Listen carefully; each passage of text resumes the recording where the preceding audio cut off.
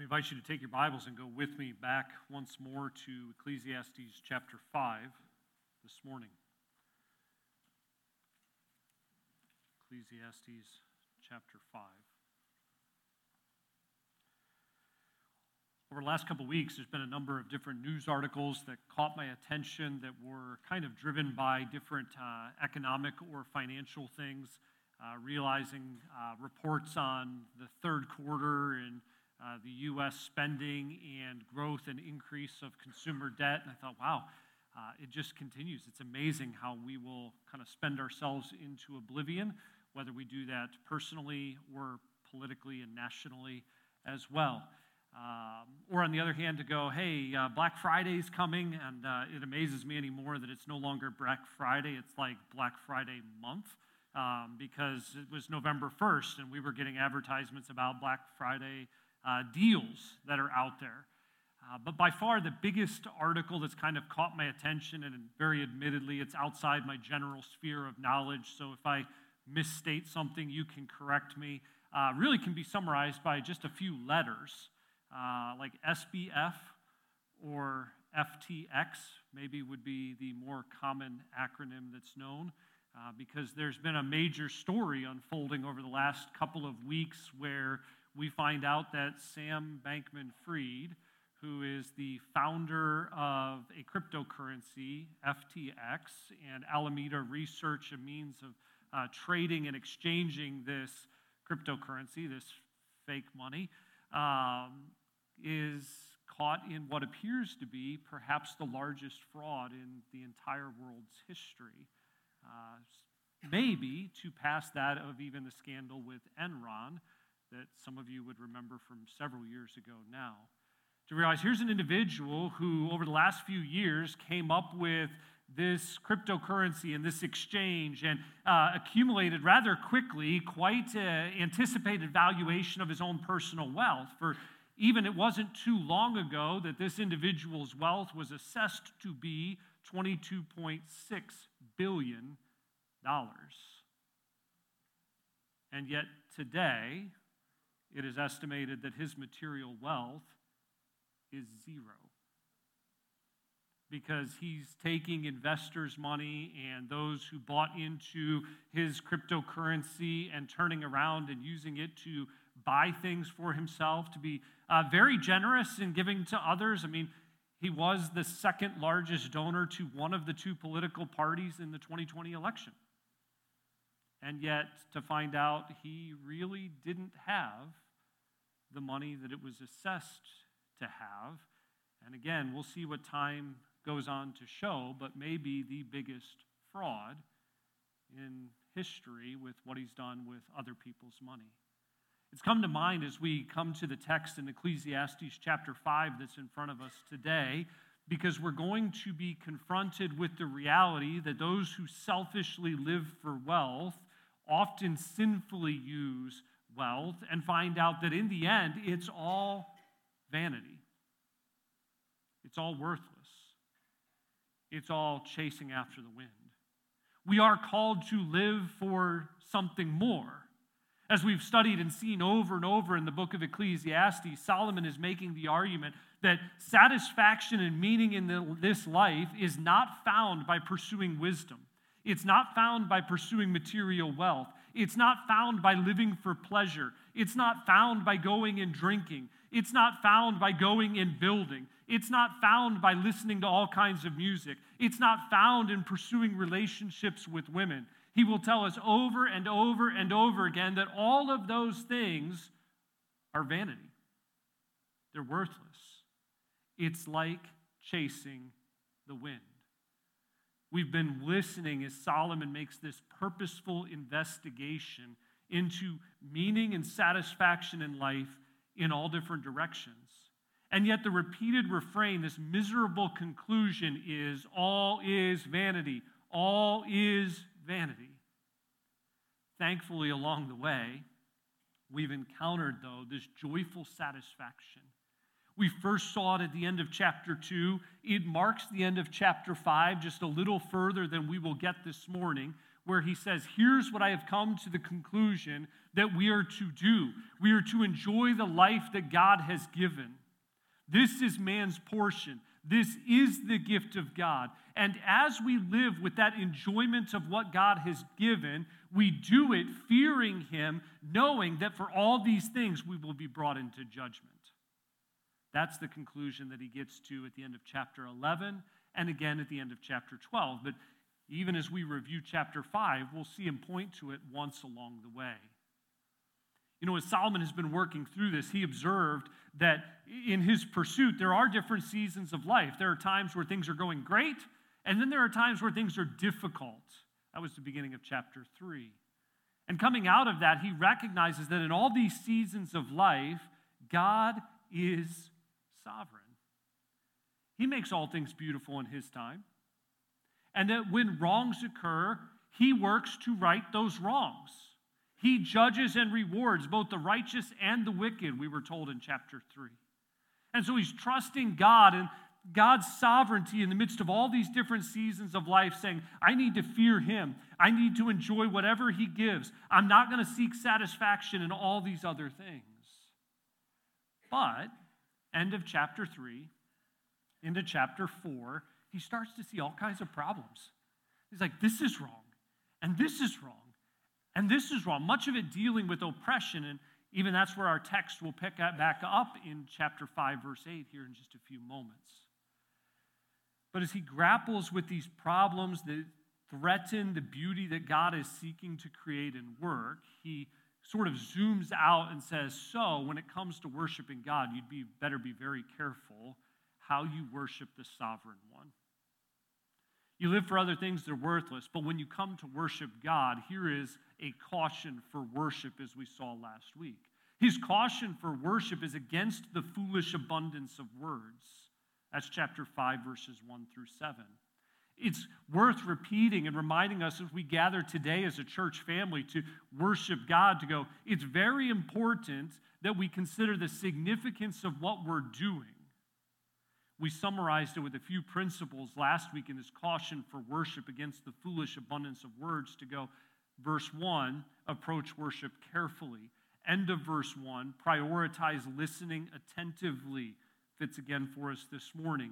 Into verse 2, avoid speaking irresponsibly. Verse 4, 5, and 6, keep your word faithfully.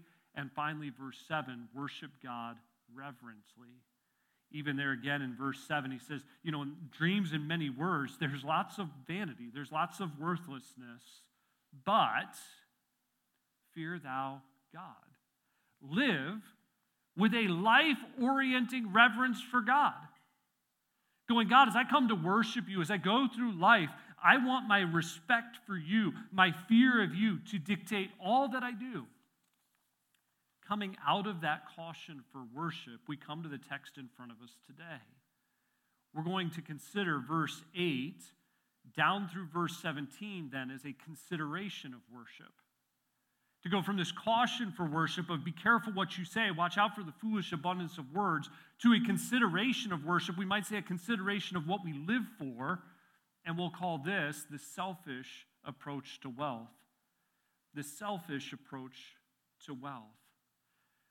Along the way in our study of Ecclesiastes, we've hit similar themes, and a couple different times we've gone to Jesus' words in Matthew chapter 6, where he reminds us we don't lay up treasure here on earth.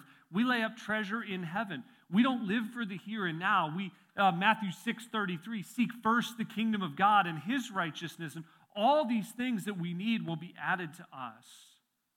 In fact, in that same section, Jesus says in verse 24, you can't serve God and material possessions. You can't serve God and mammon. You can't live divided.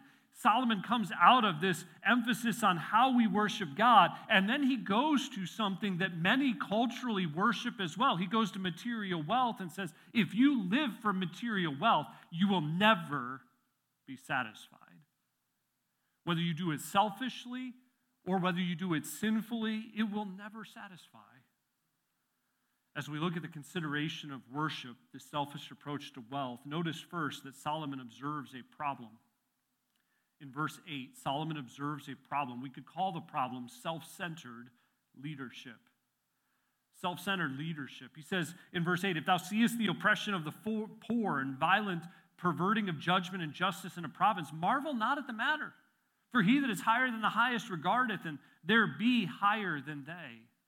Again, it's not a new theme. We saw this at the end of chapter 3, as well as, again, the beginning of chapter 4, that there are those who are in leadership. They're in positions of power and influence, and they abuse that opportunity for personal gain. Rather than making right, fair decisions, they decide, what's in it for me? How can I advance my cause?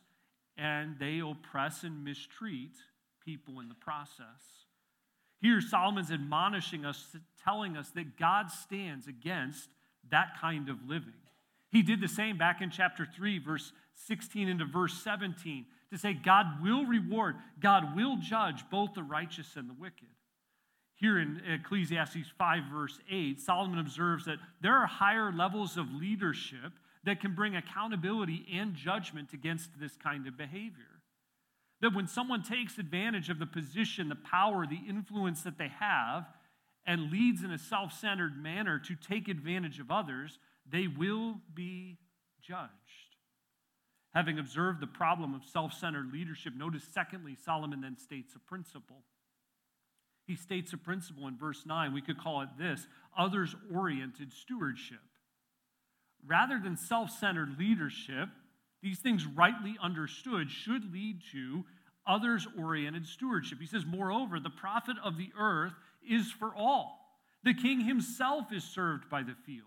To go, here's the highest level of authority, the one that Solomon himself maintains in writing this text, and says that individual, that king, is responsible to manage the fields, to maintain them for productivity, to take even those under his authority and see all benefited by what the earth produces.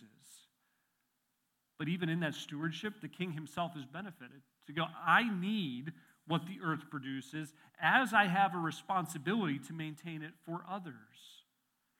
Biblically, we could recognize this reality that all belongs to God. We sang songs even along those lines this morning. Psalm 24, verse 1 would state it this way: the earth is the Lord's, and the fullness thereof, the world and they that dwell therein. To go, God made it all. He owns it all. We just have opportunities to steward whatever he's entrusted to us. Rather than living for personal gain like the leaders in verse 8, we recognize the need to benefit all, as is listed in verse 9. That principle of stewardship, we could say, even goes back to the Garden of Eden in Genesis chapters 1 and 2. To realize God creates all. He owns it. He just makes it by speaking, right?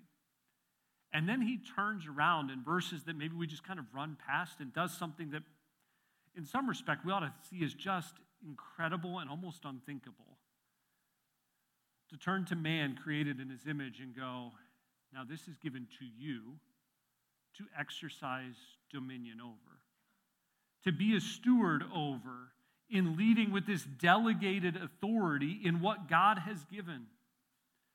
You know, we'll see this maybe unfold in some of the wrong thinking in the text that comes to follow, but I think it's worth asking now, in light of the self-centered leadership of verse 8, the others-oriented stewardship of verse 9, how do you view the stuff that God has placed under your stewardship? Do you realize you're not the owner? You're just a manager of whatever God has entrusted you with. To go, God, this isn't mine. This is yours. Do you view it that way, or do you view it as your own? Are you selfish with it, going, how do I make my best life regardless of anybody else? Are you willing to be generous, to meet the needs of others, to care for others, to carefully steward what God has given, to see it grow, to help others? While observing the problem of self-centered leadership, Solomon states this principle of others-oriented stewardship. Third, Solomon gives some perspective. Solomon gives some perspective. We might call it an upside-down relationship. an upside-down relationship. It's kind of, the thinking is inverted. What we would expect to be the outcome is not what the outcome ends up being. I think we get this because many, if not all of us, have experienced things like buyer's remorse, where there was that item you were saving for, or maybe you weren't saving for, but the right sale came along. Not that that happens at this time of year. And you spend, and you think, you know what? My life is just going to be so much easier with this. I mean, with this device, with this technology, I think this is the game changer. This will be it. And then you find out, no, actually, it underperforms. It's not what you thought it would be, or just frankly, you go with you, and the problem isn't the tool, the problem is the person. Or on the other hand, it's like, well, you know, if I just had this, it would make life more fun, more satisfying. Solomon here is going to walk us through, in essence, the buyer's remorse, or the upside-down relationship that happens often with people who live for wealth. What is pursued in the acquisition of abundance doesn't last or work. The end result is the opposite of the goal. It's helpful for me to remember, so I'll just remind you that when we hear these things, we are listening to wise, wisest, wealthy Solomon. This is the 1 Kings 3 man who is wiser than any man to ever live, who God also blesses abundantly, who now looks around and says, you know, when you see people who live in self-centered leadership, it's a problem. There is to be an others-oriented stewardship to see needs met. So here's a perspective of the upside-down relationship that happens when someone lives for wealth. Number one, as we come to verse 10, notice the disappointment of wealth. The disappointment of wealth. We could say it this way: wealth never satisfies those who live for it. Wealth never satisfies those who live for it. Again, just by way of application, I would encourage particularly the younger people in the room who maybe life and experience hasn't gotten you as far or hasn't gone as far for you yet, to listen to Solomon. To realize, you know, in spite of the messaging of the world, if I live for material things, I'll never be satisfied. We read this disappointment of wealth when Solomon says, verse 10, "He that loveth silver shall not be satisfied with silver."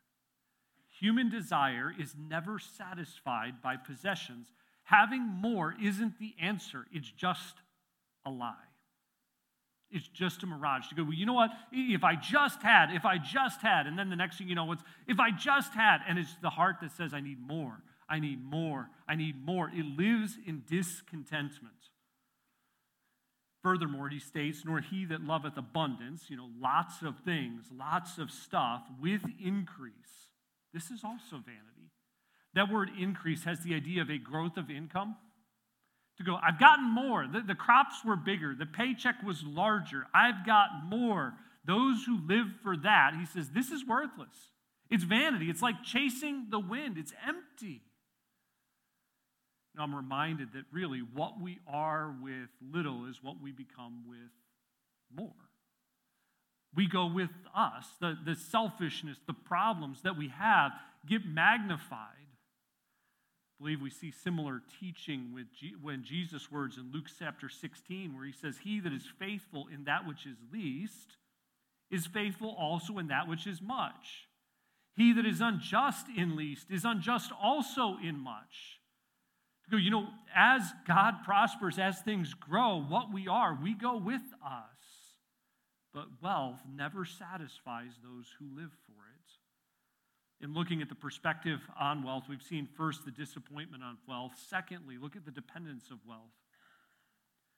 If the disappointment said wealth never satisfies those who live for it, the dependence of wealth reminds us that wealth always multiplies those who need it. In my mind, I put need in quotation marks to go, they need it. He says in verse 11, when goods increase, they are increased that eat them.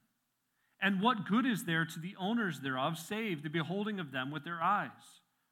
We could look at it personally. We could look at it from a business standpoint. It doesn't matter. That the more you have, the more it takes to maintain, and the more people it's involved. It's like the more you make, the more goes to the government, right? And then it might be, and there are others who come and they need it. And Proverbs speaks to the fact that there are those who become friends to those who are of means, simply not because they're true, genuine friends, but because they want to live off of what someone else has.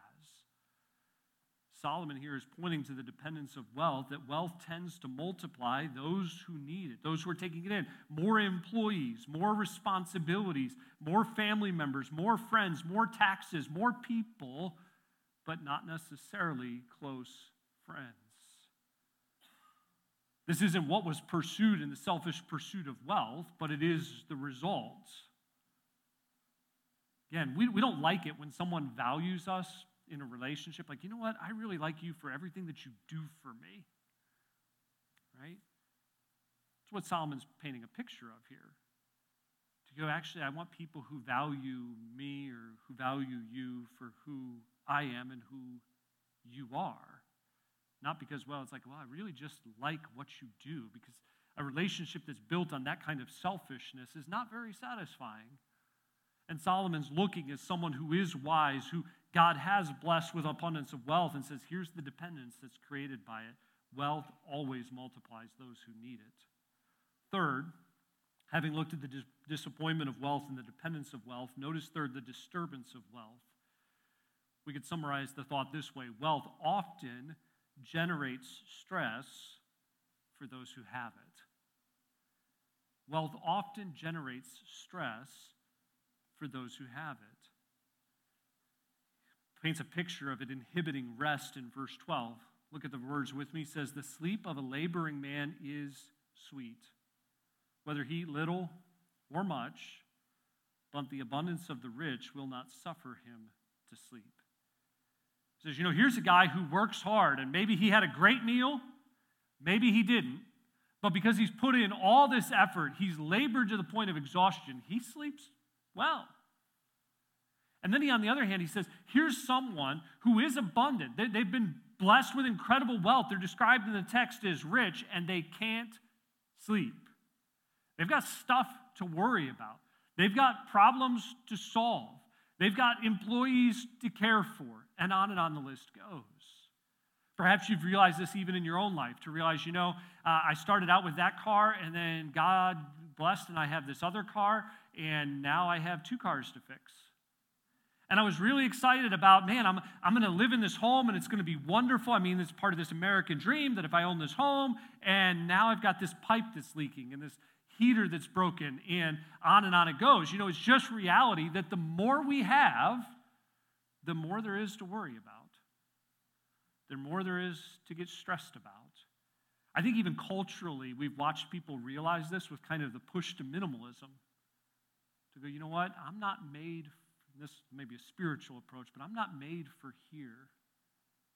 I'm going to try to travel lightly. To go, wealth often generates stress for those who have it. He's painted here as this rich individual who it's not going to enable him to sleep. And even whether it's a lack or whether it's a overemphasis on work and the amount of stress that's produced, or it's like, well, actually, I can take it easy. I can be lazy. Well, wealth or sleep escapes those as well. Solomon will teach that in the book of Proverbs for the one who's lazy and who doesn't want to get out of bed. And it's like, I'll just toss and turn back and forth, unable to sleep, but really having nothing to do. We've looked at the disappointment of wealth, the dependence of wealth, the disturbance of wealth. Fourth, look at the disappearance of wealth in the verses that remain. The disappearance of wealth in the verses that remain. We've said it this way so far: wealth never satisfies those who live for it. Wealth always multiplies those who need it. Wealth often generates stress for those who have it. When we look at the disappearance of wealth, we say it this way: wealth may leave those who hoard it. Wealth may leave those who hoard it. It isn't permanent. It can disappear unexpectedly and painfully. I think in American culture, we can realize this as you watch and say, well, I'm investing, I'm trying to plan wisely for the future because there is no guarantee that I'm going to be healthy at 70 years of age, right? We have this really unique cultural phenomenon where people are living longer and longer and longer. It's a blessing. But at the same time, it means I have to plan a little bit further and further and further because the number of people 100 years ago who lived to 90 was very small. And not so much anymore. And so I'm planning ahead, and I'm saving, and I'm trying to be a good steward. And then all of a sudden, the market changes, and 25% disappears. And we go, oh no! And we worry about wars and pandemics and political policies and supply chain issues, and on it goes. And then we realize, weather systems happen, and my house has this major issue. And to realize, what we were working for, what we were trying to preserve can disappear very quickly. Solomon paints a picture here that says, because wealth was loved and lived for, it was lost. Possessions are not permanent. Notice how he introduces it in verse 13 as we see the disappearance of wealth. There is a sore evil which I've seen under the sun. It's like, as I've looked around, I have seen something that is just agonizing. It's hard to accept. Namely, riches kept for the owners thereof to their hurt. He points first in the disappearance of wealth to selfish accumulation. He says, here's this guy who views himself as an owner and he's keeping everything. I need more. I need more. I need more. And he's keeping it. He's preserving it. He doesn't view himself as a steward. He doesn't view himself as a conduit. He views it as something he's getting for himself. Beyond the selfish accumulation, Solomon then, in painting this evil, points to unexpected, or we might call it catastrophic loss. Verse 14, but those riches perish by evil travail, by this unanticipated loss. To the point where he says at the end of the verse, he has a child, he has this son, and there's nothing to give to this individual. I've been living, I've been hoarding, I've been collecting, and now I have a child, and there's nothing left because God has changed what's taken place. Right? Again, we could go to Luke 16 as another example. We referenced it a moment ago, but it's like, I'm going to tear down my barns. I'm going to build greater. And God says, actually, different plan. You're not making it to retirement. This night, your soul is required. God has a wonderful, but at times very hard way of taking the things that we live for and worship, our idols, and saying, gone. Solomon says, I've observed a very difficult, sore evil that the person who selfishly accumulates faces unexpected loss. As a result, Solomon speaks to his motivation as unprofitable motivation in verses 15 and 16. This man who's been collecting this all but loses it unexpectedly, has nothing to pass on, says, what you've lived for has been worthless. Verse 15, he came forth of his mother's womb. As he came forth of his mother's womb, naked shall he return to go as he came, and shall take nothing of his labor, which he may carry away in his hand. This also is a sore evil, that in all points as he came, so shall he go. And what profit hath he that had labored for the wind? He looks at this man who hoarded things, who lost those things, and says, now what you were living for, what was the point?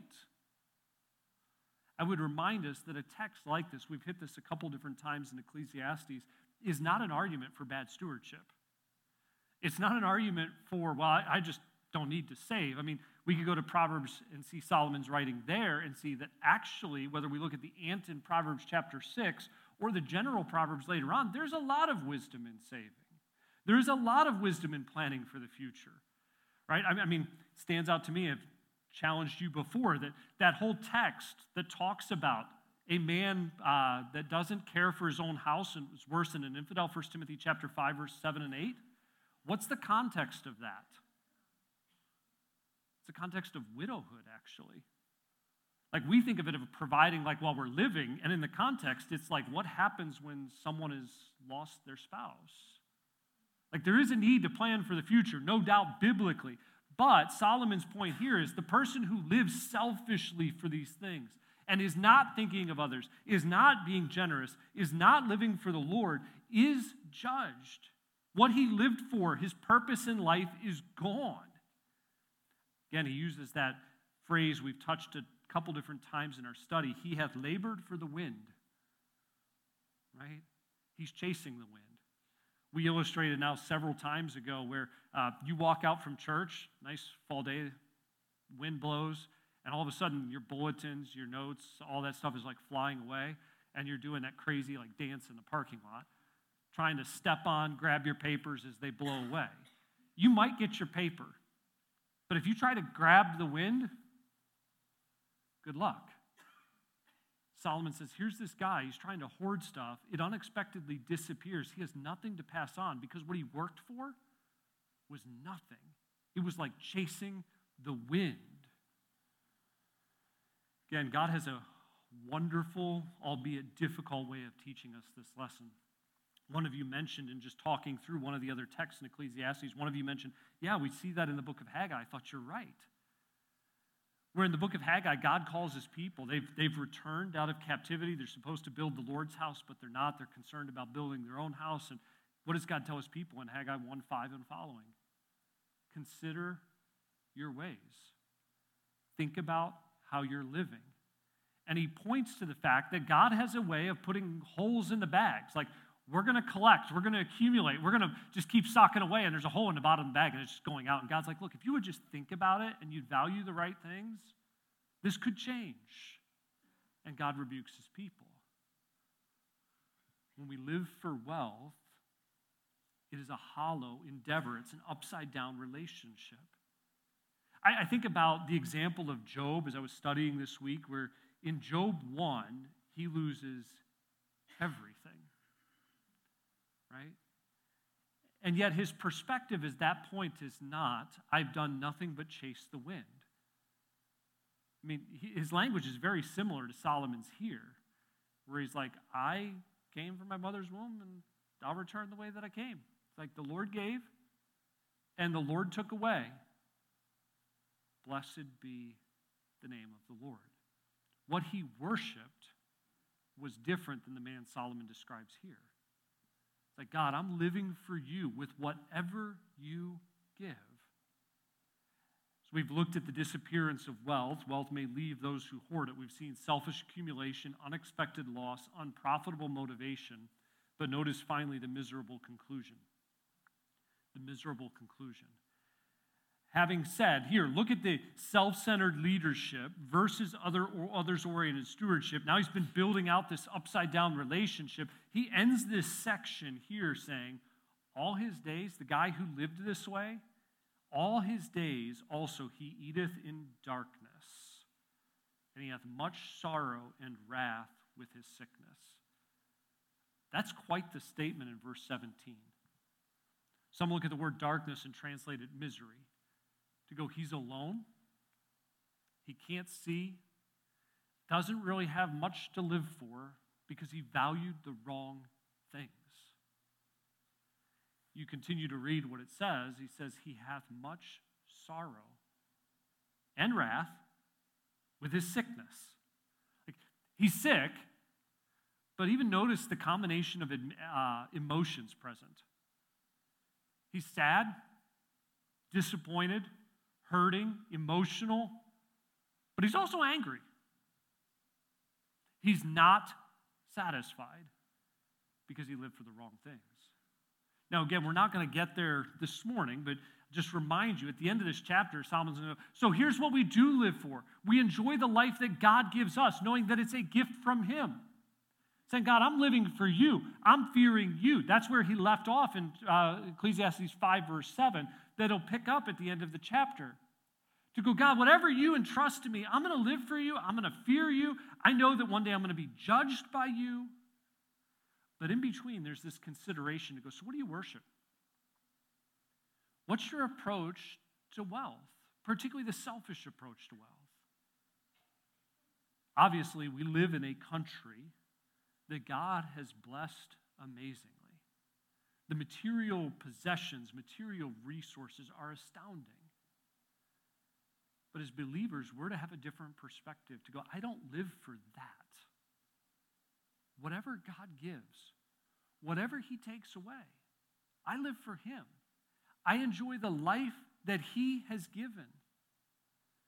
We end the text here in verse 17. We're told about a man who's miserable, who's alone, who's sad, who's angry, because he lived for things.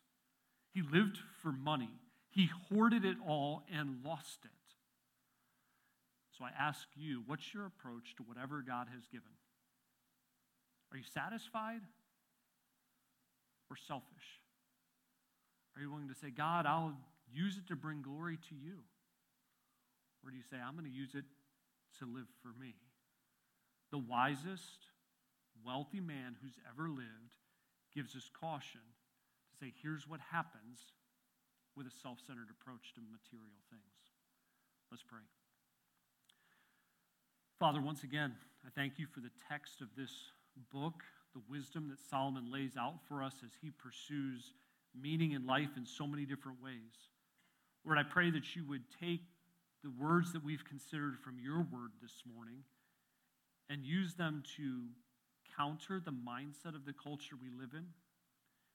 We live in a society that tells us that more will satisfy, that more is to what we are to pursue, instead of realizing, God, that you are the giver of all. You have the right to take it. We have an opportunity simply to steward whatever you've put into our hand. Lord, I pray that you would use what you've given us, use us to bring yourself glory. It's in Jesus' name we pray. Amen. We'll finish again with a hymn this morning. Pastor Gary, would you come lead us?